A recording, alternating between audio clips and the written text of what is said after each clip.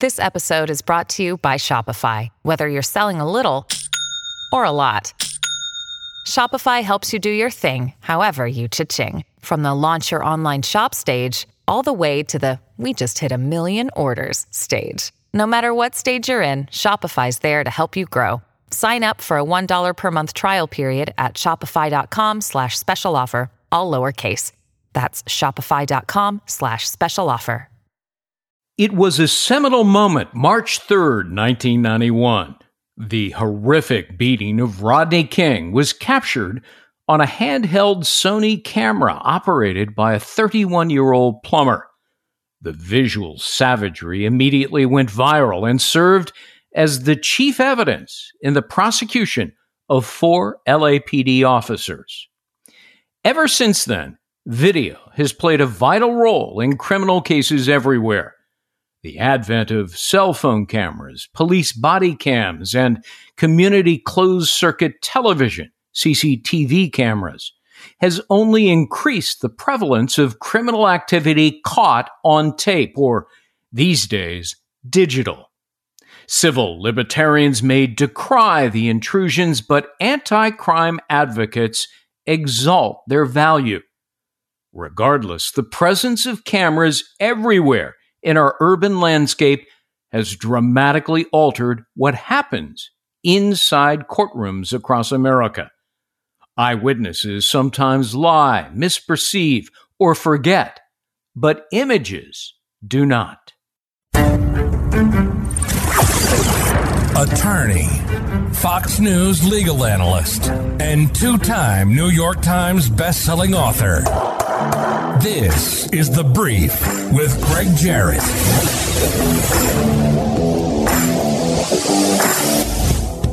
Billionaire investor Michael Pinto has a warning for you.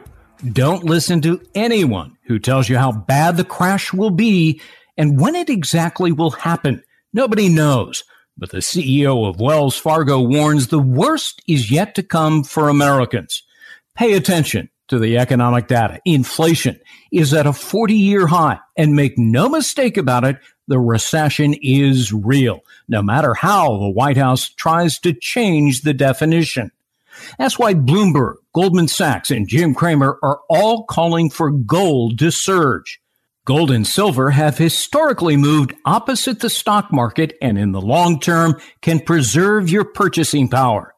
Call 800-809-8500 and Lear Capital, the #1 rated gold company, will present the same trusted options they have been giving successful investors since 1997. At Lear Capital, most IRA rollovers qualify for no IRA fees for up to 5 years. Their current incentive offers up to $15,000 in bonus silver for well-qualified new customers. A 3-minute call can protect your portfolio with the power of real physical gold. Call 800-809-8500 today. Again, that's 800-809-8500 and tell them Greg Jarrett sent you. 5 criminal cases have recently gained national attention. There is a common denominator in every single one of them: technology that incriminates the accused. Several cameras witnessed 5 cops beating to death motorist Tyree Nichols on a Memphis street. Video caught an intruder in the act of striking the head of Paul Pelosi with a hammer inside his San Francisco home. A cell phone recording places disgraced lawyer Alex Murdaugh at the scene of the gruesome double murders of his wife and son in South Carolina. Videos implicate 4 young men in the rape of college student Madison Brooks, who was then left on a Louisiana highway and run over. Finally, the cell phone of defendant Brian Kohberger and surveillance cameras are key pieces of evidence in the murders of 4 Idaho students who were viciously stabbed to death in their home. These criminal prosecutions will invariably turn on the importance of visual images, voice recordings, cell phone pings, and surveillance cameras that inculpate, in various ways, all of the defendants. Without such digital documentation, convictions would be far less likely and our communities less safe. Let's talk about the Tyree Nichols case. There is no mistaking what we have all seen with our own eyes: the unjustified, barbaric beating of a defenseless young man whose only offense was to supposedly drive his car in a reckless manner. When stopped by an elite group of cops ominously called the Scorpion Unit, Tyree Nichols was violently yanked from his car and thrown to the ground as if he was a serial killer. 5 officers were then seen on police body cams and a static pole camera delivering a sadistic beating of Nichols that caused such extensive internal bleeding he later died. They took turns hammering him with batons while screaming profanities, standing him up and punching him in the face repeatedly, and booting him in the head with the force of a 50-yard field goal kicker. As Nichols lay dying, the same thuggish officers exchanged fist bumps. They bragged about their handiwork, and they generally yucked it up. More than 15 minutes elapsed as Nichols' life ticks away while slumped against a car. None of the cops gave a damn. They are a collective disgrace to the badge they wore that night. Summarily fired from their jobs, they now face second-degree murder charges that are richly deserved. If convicted, they could spend between 50 and 60 years in prison. I'd give them the max. In Tennessee, the intent to commit serious bodily injury resulting in death constitutes murder in the second degree. The cameras showed depraved indifference to human life. Cops crushed Nichols like an insignificant bug as he called out in vain for his mother, who lived nearby. He was mercilessly tortured with fists and kicks. The cops broke every rule in the book. They violated every single duty they were sworn to uphold. They failed to de-escalate the initial confrontation. Instead, they elevated it.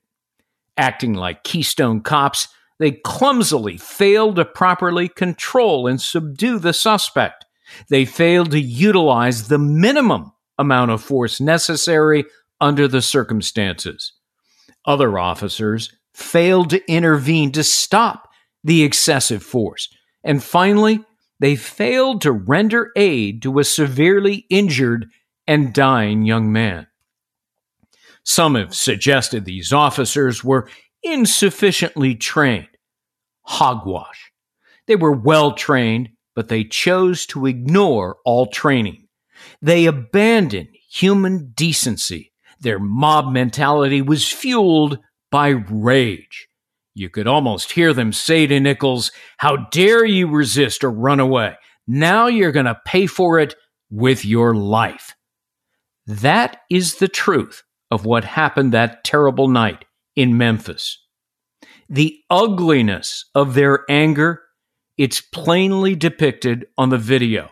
And without those cameras, the cops would have likely invented some phony alibi to justify their sickening behavior.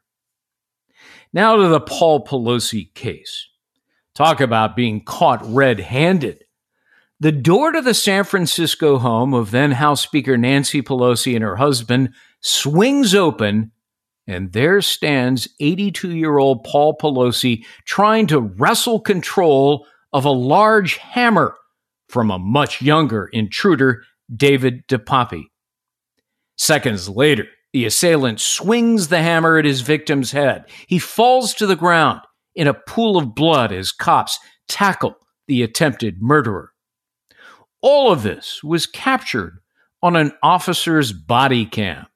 The unprovoked bludgeoning proves without a doubt the defendant's guilt on charges of attempted murder and assault with a deadly weapon. The incontrovertible evidence notwithstanding, DePape might not be found guilty. How so? With no way out, he will surely change his plea from not guilty to not guilty by reason of insanity. Under California law, a person is considered legally insane if he suffers from a mental disease or defect so severe that either he cannot understand the nature of his criminal act or he cannot distinguish right from wrong. It's called the McNaughton rule.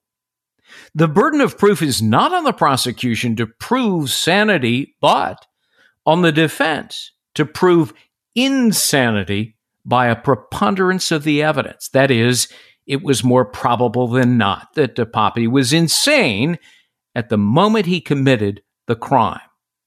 If this defense prevails, he will be sent to a mental institution instead of a prison. Now, you can expect the defense team to hire one or more psychiatric experts who may tell the jury that the defendant was schizophrenic or suffered from paranoid delusions or some such thing. That's standard fare in a case like this, but it's a long shot. Only about 1% of criminal defendants invoke the insanity defense, and of those, very few succeed.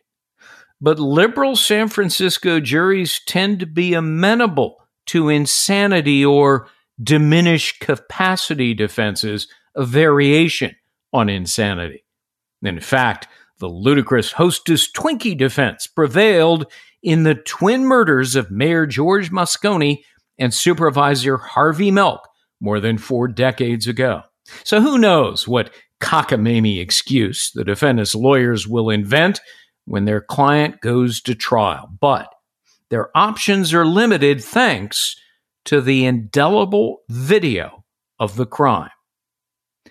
Now to the Alex Murdaugh case. The once powerful South Carolina lawyer, Murdaugh is on trial for gunning down his wife and son, Maggie and Paul, in a double slaying that has captivated a nation fixated on true crime dramas. Perhaps the most damning evidence against the defendant is a video recording from Paul's cell phone. It places the defendant, the father, at the murder scene, the family kennels on their estate, at precisely 8:44 p.m. Alex's voice can be heard in the background nearby. Roughly 5 minutes later, the phone is locked for the final time. No more activity. Shortly thereafter, both mother and son are slaughtered in a hail of gunshots.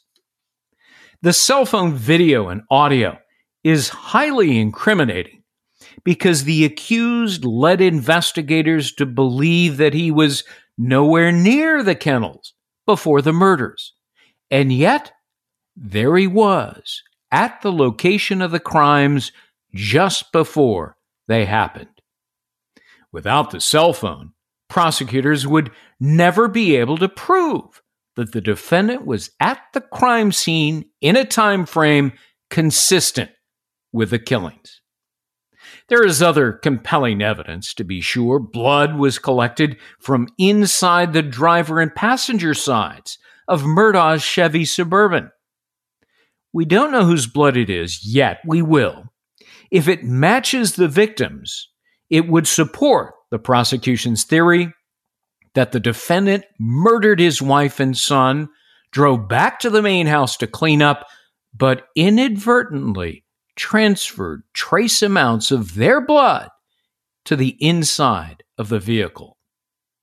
It's also suspicious that Murdaugh was uncontaminated from head to toe when he was interviewed by police shortly after the bodies were discovered.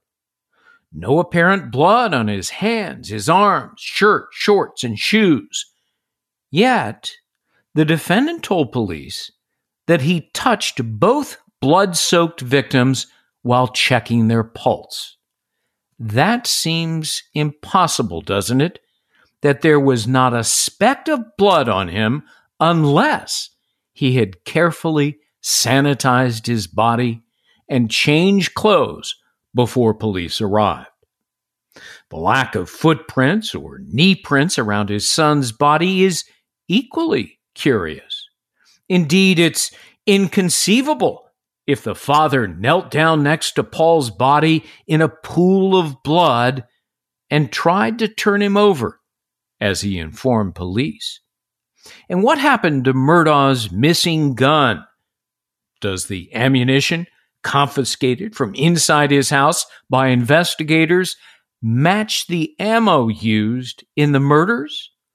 All of this will likely unfold as the trial progresses. But the cell phone audio may prove to be the pivotal piece of incriminating evidence.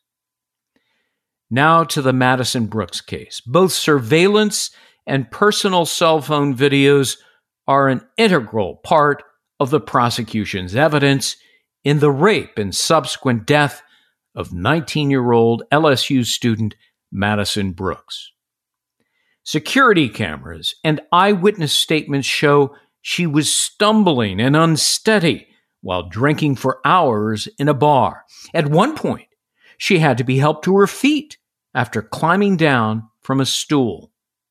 4 young men gave her a ride home in the back of their car, where she was allegedly raped by 2 of them. Now, under Louisiana law, it is considered a crime to have sex with someone who is mentally incapacitated due to excess alcohol consumption and therefore unable to consent. Brooks's blood alcohol level was determined to be 0.319%. What's that? It's nearly 4 times the legal limit for driving. Experts will say it's close to unconsciousness. A post-mortem showed injuries consistent with a forcible sexual assault attack. The driver of the car admitted to police that she appeared drunk, slurred her words, and was unable to keep her balance. When asked by investigators if Madison was too impaired to consent, he reportedly replied, "I guess." One of the men in the car took a partial video from inside the vehicle. A lawyer representing 2 of the defendants claims, well, that video proves Brooks was intoxicated, but coherent enough and capable of consenting. Well, given her blood alcohol level, I seriously doubt that. In fact, the judge who handled the bond hearings reviewed the same video and concluded that the evidence was clear that crimes were committed. Madison was dropped off in a dark area of a highway where she was struck by a passing vehicle and died later in a hospital. The driver of that car was not charged. But once again, the various videos will play a crucial role in determining guilt at the time of trial. Finally, the Bryan Kohberger case. The brutal murders of 4 University of Idaho students will invariably turn on DNA evidence, a tan leather knife sheath left behind, and cell phone records of the accused, Bryan Kohberger. Also, several video cameras place a vehicle identical to the defendant's car near the crime scene multiple times on the day of the attack, and, this is important, fleeing the area at a high rate of speed shortly after the killings. The cell phone data places Kohberger near the victim's residence at least 12 times leading up to the murders, as if he was casing their house, stalking his planned targets. During the crucial time period when the occupants were stabbed to death, the defendant's phone was turned off. Prosecutors reason he was trying to avoid detection by concealing his precise location. Just a few hours later, his cell phone was suddenly reactivated, and he returned to the scene of the crimes. Kohberger's DNA on the knife sheath and other blood evidence from the victims connects him to the crime, say prosecutors. The value of science cannot be underestimated, but his own electronic device serves as corroborating evidence that will likely lead to his conviction.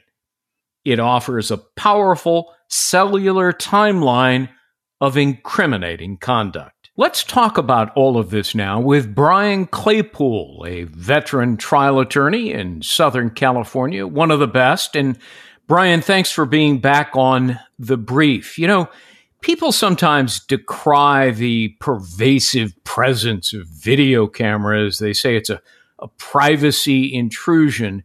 Not really, because generally speaking, there's no expectation of privacy in public places where these cameras are located, where people are shooting their, cell phone videos.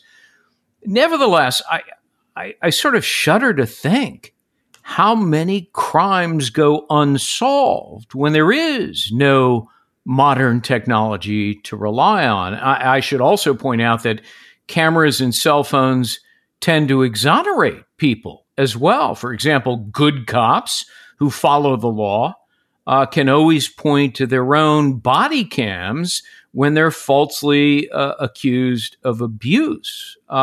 So where do you stand on the prevalence and the use in courts of law of this video technology? Hey, Greg, great to be back with you. I think video, audio cameras are imperative to seeking fair justice in society. I can think of one word when I think of all the cases you've mentioned. When you talk about exonerating somebody versus somebody might be guilty, the word is transparency. And I've worked on, for example, many civil rights cases years back involving police shootings, and body cam footage, audio can make or break a case if you have it. And think too, Greg, for the reason why years ago that, for example, a lot of law enforcement was required to wear on their lapel a camera that would film and audio tape conversations. The reason why was to engender transparency within the community, and to your point, to help figure out whether, for example, a police officer did something right or wrong, and whether there's criminal culpability or civil liability. Right. You know, it's so funny because there's a widespread misconception that eyewitnesses are the gold standard in civil and criminal cases. That's not true. Science is more reliable. Cameras are more reliable. The problem with eyewitnesses is that, they sometimes dissemble or deceive. They sometimes lie. They will misperceive an event that they have witnessed. Or, as time passes, they kind of forget things, details in particular. Lawyers are fond of saying that if you have 20 eyewitnesses to an automobile accident, you'll have 20 different versions of what happened because people perceive things differently. So eyewitnesses are not all that reliable. Cameras, on the other hand, really don't lie, do they? Greg, what an excellent point. Can I give you a quick example of just what you're talking about? This was about 10 years ago when I was handling some police shooting cases, a case up in Fresno, California. For your listeners, that's up towards Central California to the east a bit. And I had a case where a young man stole a truck and he was on a police pursuit. Fresno County sheriffs were following him for about a half hour. They cornered him in a driveway in a residential area. He backed up the white pickup truck, and then he was shot 4 times in the head, and he ended up being brain damaged for the rest of his life. And the issue in that case, Greg, was he accelerating the truck at the moment the officers fired into the window? Was the white pickup truck really moving toward the officers? That was really the sole issue. And I got to tell you, we took depositions of 5 different neighbors. And to your point, we got 4 or 5 different versions of everything that transpired. One said he was revving it up. Another said, no, it didn't sound like he was revving it up. It sounded like maybe It was just a malfunction in the engine. Then one said he was going 5 to 10 miles an hour. Another said it was barely rolling. So to your point, if we didn't have video in that case, Greg, it was really, really difficult to prosecute that case. We had no video. Too much time had gone by for the neighbor's surveillance video. And I got to tell you, it was devastating to that case to not have it. Yeah, people are human. I mean, they make mistakes. They're fallible. But technology, although it is a human invention, it is not, generally speaking, unless it stops working for some reason. But, when you, especially cameras, when you can see sometimes vividly what's going on, it speaks volumes, not just of the actions committed, but the intent. And so let's apply that to the Tyree Nichols case.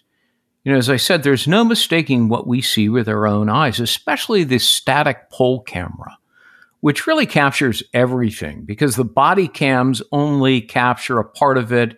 Obviously, they're moving in concert with the individual on whom it's strapped. And so some of it is, kind of blacked out. It's jerky. You don't see everything. But the static pole camera, which was a community security camera, really tells much of the story that this was a savage and vicious beating by a group of cops. And it was entirely unmerited. This is a defenseless young man. For God's sakes, he was pulled over for allegedly driving in a reckless manner. That may or may not be debatable. But the proportion of force that was used far exceeds what was merited or required under the circumstances. So this is, I don't think there's any question in my mind, at least, that this is a case of excessive use of force. What do you think? Oh, Greg, this is as bad as it gets. Just so your listeners know, because like I said, I've handled probably 10 or 12 of these cases. The first thing you start with is probable cause to even pull somebody over, to detain somebody, to question them. You make a good point. I want to see dash cam footage of from the police officer's vehicle that decides to even pull Tyrese over. You've got to have probable cause, pull somebody over. You can't just make up some fiction, pull somebody over, and then create a confrontation. So that's a starting point. Arguably, I know in the civil case, Ben Crump and his lawyers are going to argue, you didn't even have probable cause to pull him over. Let's give the cops benefit of the doubt. They have probable cause. They pull him over. There's what's called a continuum of force in the law enforcement business, Greg. And it starts with your hands. Police officer using their hands. It goes from least to the highest degree of force. Hands, then you've got what's called an ASP baton. You've got mace. Then you've got your service weapon, they call it. And I will tell you, you hit the nail on the head. There is nothing in any of those videos, Greg, that would require police officers to use anything other than their hands. Why? Because Tyrese never posed a threat of harm to any of the officers, number one. Number two, he was running away. There was no evidence of him being armed. So this Tennessee versus Garner case that I'm sure you're familiar with doesn't apply. It's called the fleeing felon case. These cops can try to argue, he might have ran and hurt somebody else. That's fiction too. He didn't have a weapon. He was running away because he was scared. Those 2 points are really important because you see video then of using punching in the face, batons, kicking, and mace. There's 4 levels of aggravated force right there. And I'll go one step further with you. First time I've said this, I've analyzed this. I've listened to the audio. I think this should be a first degree murder case because you know very well, you can prove premeditation, within seconds or a minute. Right. It doesn't need to be plotted out for, a day or 2 days. I would argue that once he starts running away, these cops were in kill mode and then they're fist thumping each other. And the thing where I think you can get first degree now, Greg, is when he was laying there and sitting on that ground, they watched him fall over the side. He was going in and out of consciousness and did nothing. I'd argue That's not only premeditation, but intent to kill. Yeah, let him die. Yep. So many people have said, "Oh, it's we need to retrain cops. Cops are poorly trained. These cops were insufficiently trained." As I said in my opening remarks, that's a load of BS. They were well trained. They were trained sufficiently. They abandoned their training because they were so angry. They were fueled by rage. How dare you resist? How dare you run away? You're going to pay for it. That's what I see. The anger that you hear on the body cams, the profanities, one officer, encouraging another, hit him. It really tells the story, the truth of what happened that night. It's plainly depicted on the video that these guys were a bunch of angry cops, and they were taking out their anger on a defenseless, unarmed individual. And, they beat him to death. And I'm glad to hear you say first-degree murder. I've heard one legal commentator, he's a lawyer, say, "Oh, second degree is too much. It ought to be manslaughter charge, heat of passion." Well, that may end up being a lesser included in the end, but I can see a first-degree murder charge here based exactly on the premise that you've outlined here, that under the law, and every lawyer knows this, you can premeditate in a matter of minutes. Yep. You can premeditate it in a matter of seconds, and here, from beginning to end, a minimum of 15 minutes unfolds as they're pummeling this poor innocent victim. Yeah, Greg, two thoughts. First of all, I want to applaud you for being brave enough to say what I want to say, which is I agree with you 100%. This is not a training issue. I saw so many analysts on after this terrible, tragic murder. And the first thing out of their mouth, Greg, is the training. And I'm tired of hearing that, because I agree with you, not a training issue. It's one of two things. You make a fantastic point, which is the minute these cops interacted with Tyrese, they were already angry. They were already in a rage. That could have been you or me, dude. And they would have pulled us out of there and we were their victim.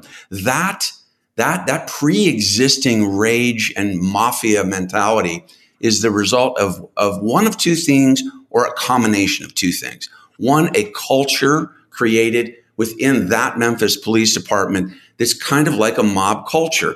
The second one I'm going to get to in a second is potential mental health issues with police officers, where they're not properly vetted before they're hired. They're not given mental health exams. They don't have therapists digging in deep into their lives to find out whether they're fit to carry a gun and service our community. And Greg, it goes beyond that. Police departments across the country need to be having regular mental health checks with all these officers every 6 months minimally, or a year maybe, and dig deep, find out what's going on in that world, because they can't be carrying guns if they've got mental health issues. So I think it's a combination of the two. Greg, do you remember years ago in LA County? Do you remember this? I know you're familiar with LA. There was an alleged gang within LA County Sheriff's called the Banditos. Oh yeah. So I'm not making this up. This is potentially going on. Sure. I mean, there were groups within, what division was it? Rampart, where there were rogue cops. And they were, planting evidence, making completely false accusations, lying about it, and so forth. And their rationale was, these minority gangs are bad people, so we're just going to make up stuff and put them behind bars, even though they didn't do it. I mean, it was horrible stuff. I want to move on if I can, because as I mentioned in my opening remarks, there's a common denominator here in all of the 5 cases that have made headlines recently.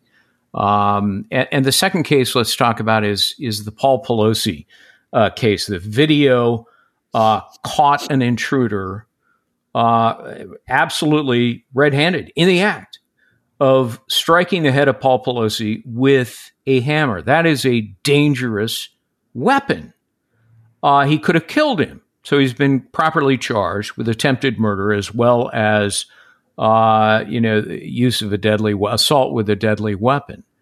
But again, the video camera there totally convicts David DePapi, who is the defendant in that case. So the only thing I can see is that they're going to try an insanity defense. What do you think?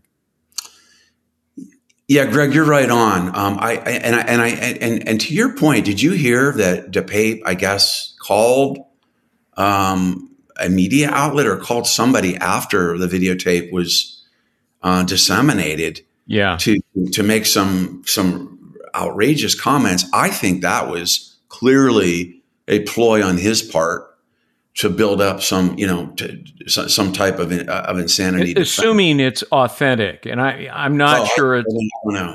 I'm not sure it's authentic. If it is, then yeah, and prosecutors would use that to show his sanity, right?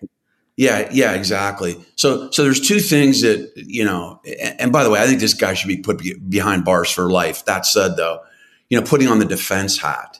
There's insanity defenses, just so your listeners know, they're extremely, extremely hard to prove. And some states don't even allow it anymore, Greg.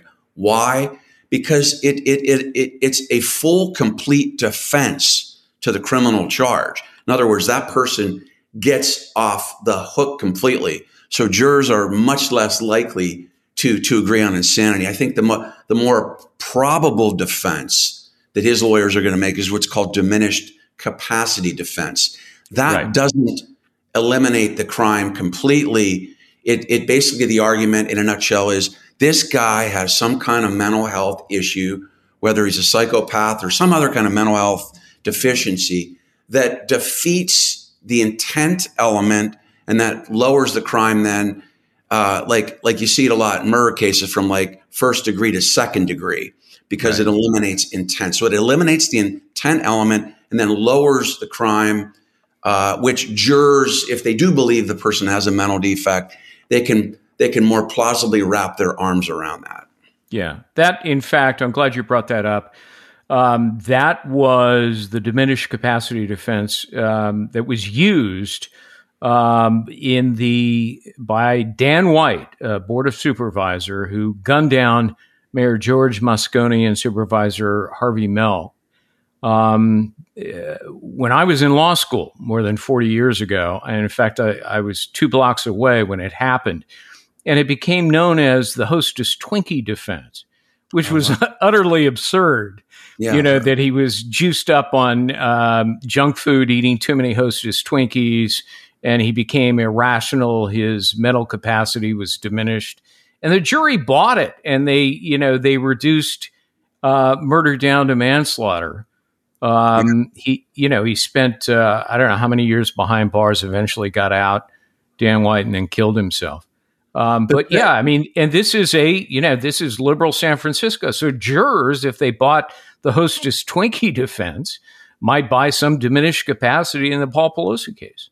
Yeah, that's an excellent point. But what's interesting about your entire topic here is that I think there's less chance of DePape prevailing on diminished capacity because of your opening statement, because of the video, right? If there was no video, Greg, of this confrontation, then DePape, because he does sound pretty deranged, he might have a shot at diminished capacity. But I think that video now of the confrontation is just devastating for him on either insanity or diminished capacity. And I think he's going to get hammered and he should go to jail for life. Yeah. Well, we'll see what happens. Again, it's San Francisco. So, who knows what may occur. And I practiced law there for several years in San Francisco. So I'm quite familiar with the iconoclast San Francisco juries. Let me move to the Alex Murdaugh case. This is a case that has so fascinated people across the nation who are fixated on true crime dramas. You know, there's a whole cottage industry that just is devoted to the Murdaugh case. I mean, this is, once powerful lawyer, so wealthy. It turns out, he was running a drug money laundering operation to supply him with his own habit. He was stealing from $9 million from his clients, from his law partners, from his law firm, and so forth. And he is on trial. This is today's the beginning of the second week of trial for gunning down his wife and son, Maggie and Paul. And it was a complete slaughter. 2 different weapons used. I mean, it was just an ugly, ugly murder scene. But once again, the common thread here is video. The key piece of evidence in my mind is a video recording from Paul's cell phone that puts the defendant, the father, at the murder scene literally minutes before the killings. Alex's voice can be heard in the background on the son's cell phone. And 5 minutes later, the phone is locked, no more activity. Almost immediately thereafter, both mother and son are slaughtered in a hail of gunshots. There's other evidence to be sure, but to me, that cell phone audio, what do you think? To me, that's the most incriminating. Yeah, Greg, it was a pleasure to be on with you. We did a show together Saturday night on this, or a few nights ago on this topic, and you commented on this on the show. And I think you hit the nail on the head. I believe that video and hearing the audio then of Murdaugh in the background is the single piece of evidence, the most colossal and massive piece of evidence that will convict Murdaugh. Why? Because you've done criminal cases before. Prosecutors need to prove what's called means and opportunity, right? Got to go through motive. You don't actually need motive, but in this case, I think you do need motive because you've got a husband and a father killing a wife and a son. So you need motive. And I think they're working on that. I think they got some good arguments. But means and opportunity was huge because he's saying, hey, I wasn't there. He testified they played the video today or the video and audio of his interview. And he said, hey, I knocked off on the couch. I was playing with my phone, watching TV around 6. I woke up, around 9, 10, called my wife, Maggie. And, then I ran off to my mom's house. Right. Well, what you just said, Greg, that video just completely belies that. It puts him at the scene of the crime within minutes of the shooting. But not only that, but as well as I do, one of the most important jury instructions given in closing argument is credibility of a witness, right? Good trial lawyers always read that instruction. Is this person believable? And now this jury hears or sees that live firsthand, and they aren't going to believe a single thing that he says or his defense team says. Yeah. Absolutely. His credibility goes out the window. And the other part of the evidence that is really pretty damning is that from head to toe, there's no blood on him. But he claims, that he touched the bodies. He checked their pulse with respect to his son, that he tried to turn the body over. The son is soaked in blood. There's pools of blood everywhere. You cannot do what he claims to have done and walk away from that without a speck of blood on your body. I mean, so it looks like he goes back to the house and, changes clothes and, takes a shower and thoroughly cleans himself, gets dressed with clean clothes, and then calls the cops. And, so that just doesn't compute to me. And the lack of footprints or knee prints around his son's body where he's, allegedly trying to move the body. I mean, that's inconceivable to me, but that's his story. Now, he does have a very fine defense attorney in Dick Harpootlian, who's got a great track record, and he's very good with juries. But some cases are impossible to defend, and this strikes me as one of them. I don't know about you. Yeah, that's why I always love your commentary, because I feel like you really hit the nail on the head. I agree with you. I think what happened here is, I think he carried out the shootings. Apparently, there's a raincoat that was found at his mom's house. I think right after doing it, he has enough time then to drive to his mom's house, creating an alibi. Exactly. But he does two things, Greg. He creates the alibi, and I think he undressed there. I think he had some clothes with him. He then undresses. Who knows where he threw all the bloody clothes, puts back on clean clothes, but the raincoat was left over there. Why is he wearing a raincoat? I got a theory on that. I mean, if blood spatters on a raincoat, it more easily rolls off the raincoat, right? Like water when it rains. But anyway, but he's got it. He can then create the alibi. He changes over there, tosses his clothes somewhere, and then on his way back, he tosses, Maggie's cell phone on the side of the street where it ended up. Right. And then you're right. He shows up clean. But that's just such an excellent point. The Madison Brooks case, the LSU student, 19 years old. It is a rape case. She, is underage. She's drinking at a bar. And the bar is now out of business. I mean, they're going to get hit with a massive wrongful death lawsuit for serving underage. And not just one drink, but, a whole bevy of drinks. She's there for hours drinking and drinking. Once again, surveillance cameras, personal cell phone videos are a key part of the prosecution's rape case evidence in this case. She's clearly unsteady. She's kind of fallen off a stool, has to be helped up, falls off a bench.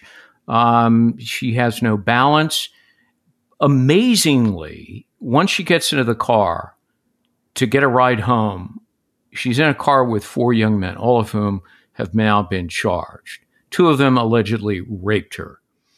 And the defense attorney has the audacity to say, I think that cell phone camera inside the vehicle is going to prove that she consented. I mean, that is a load of crap. I mean, there's no way. First of all, her blood alcohol level is 4 times the legal limit. It's 0.319. I mean, that's the point of unconsciousness, alcohol poisoning. And a postmortem shows that her injuries are consistent with forcible sexual assault. So once again, I think the pivotal evidence is going to be not just the surveillance video of her stumbling around, but inside the vehicle as well, that this is an individual who, under the law, doesn't have the mental capacity to consent. What do you think? Yeah, 2 things. I'm a single father of a teenage girl, Greg. I've got nearly full custody of her. And when I read this story and saw the video and everything, I have to admit I was in tears, because I thought this could happen easily to my daughter, your daughter, anybody's daughter, right? But I have to tell you, when I saw, there was a little piece of video, I don't know if you saw it, where it showed Madison kind of stumbling from behind, walking toward their car.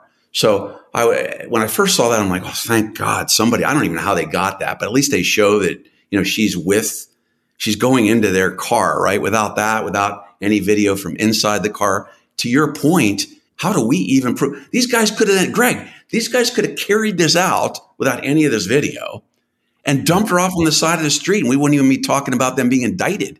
That's my first thought. And then the second thought is, I dug deep into Louisiana law. 3rd-degree rape in Louisiana, you cannot use consent as a defense if the young woman was intoxicated.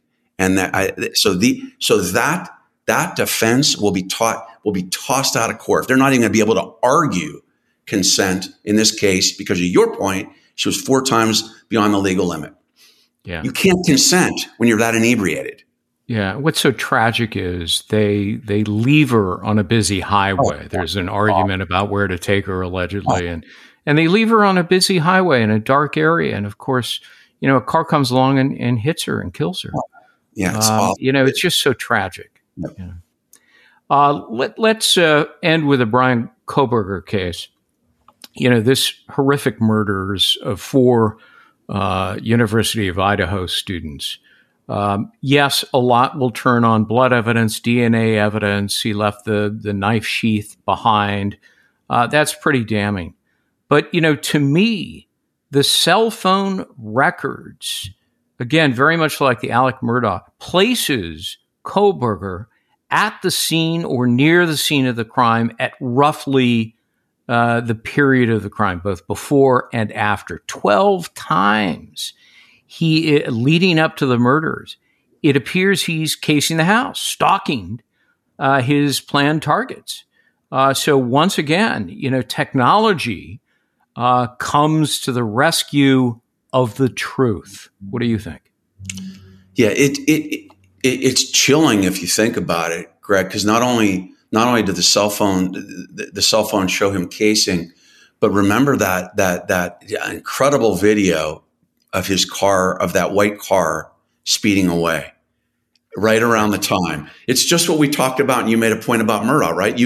You've got to prove in these murder cases means and opportunity. And that means you've got to show, right? First thing you got to show is the defendant was at the scene of the alleged crime. And how would we have proved that in Murdaugh but for what you said?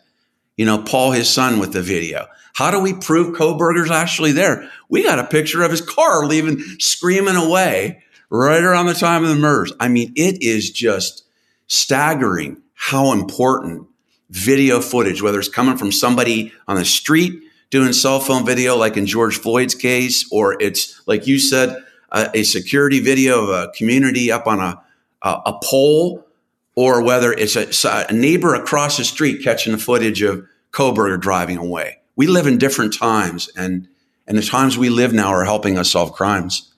That's a good way to end it, because yes, I recognize the fear of many of Orwellian society of government controlling our actions and monitoring our movements and so forth. But when it comes to criminal cases like the 5 that you and I have been talking about, video is vitally important. And when you're seeking justice, I'll much prefer technology, whether it be science or video evidence or computer evidence, over eyewitness testimony any day of the week. Brian Claypool, veteran trial attorney in Southern California, one of my favorite guests on The Brief. Thank you for joining us once again. You bet. Thank you, Greg. And that's The Brief. I'm Greg Jarrett. Thanks for listening.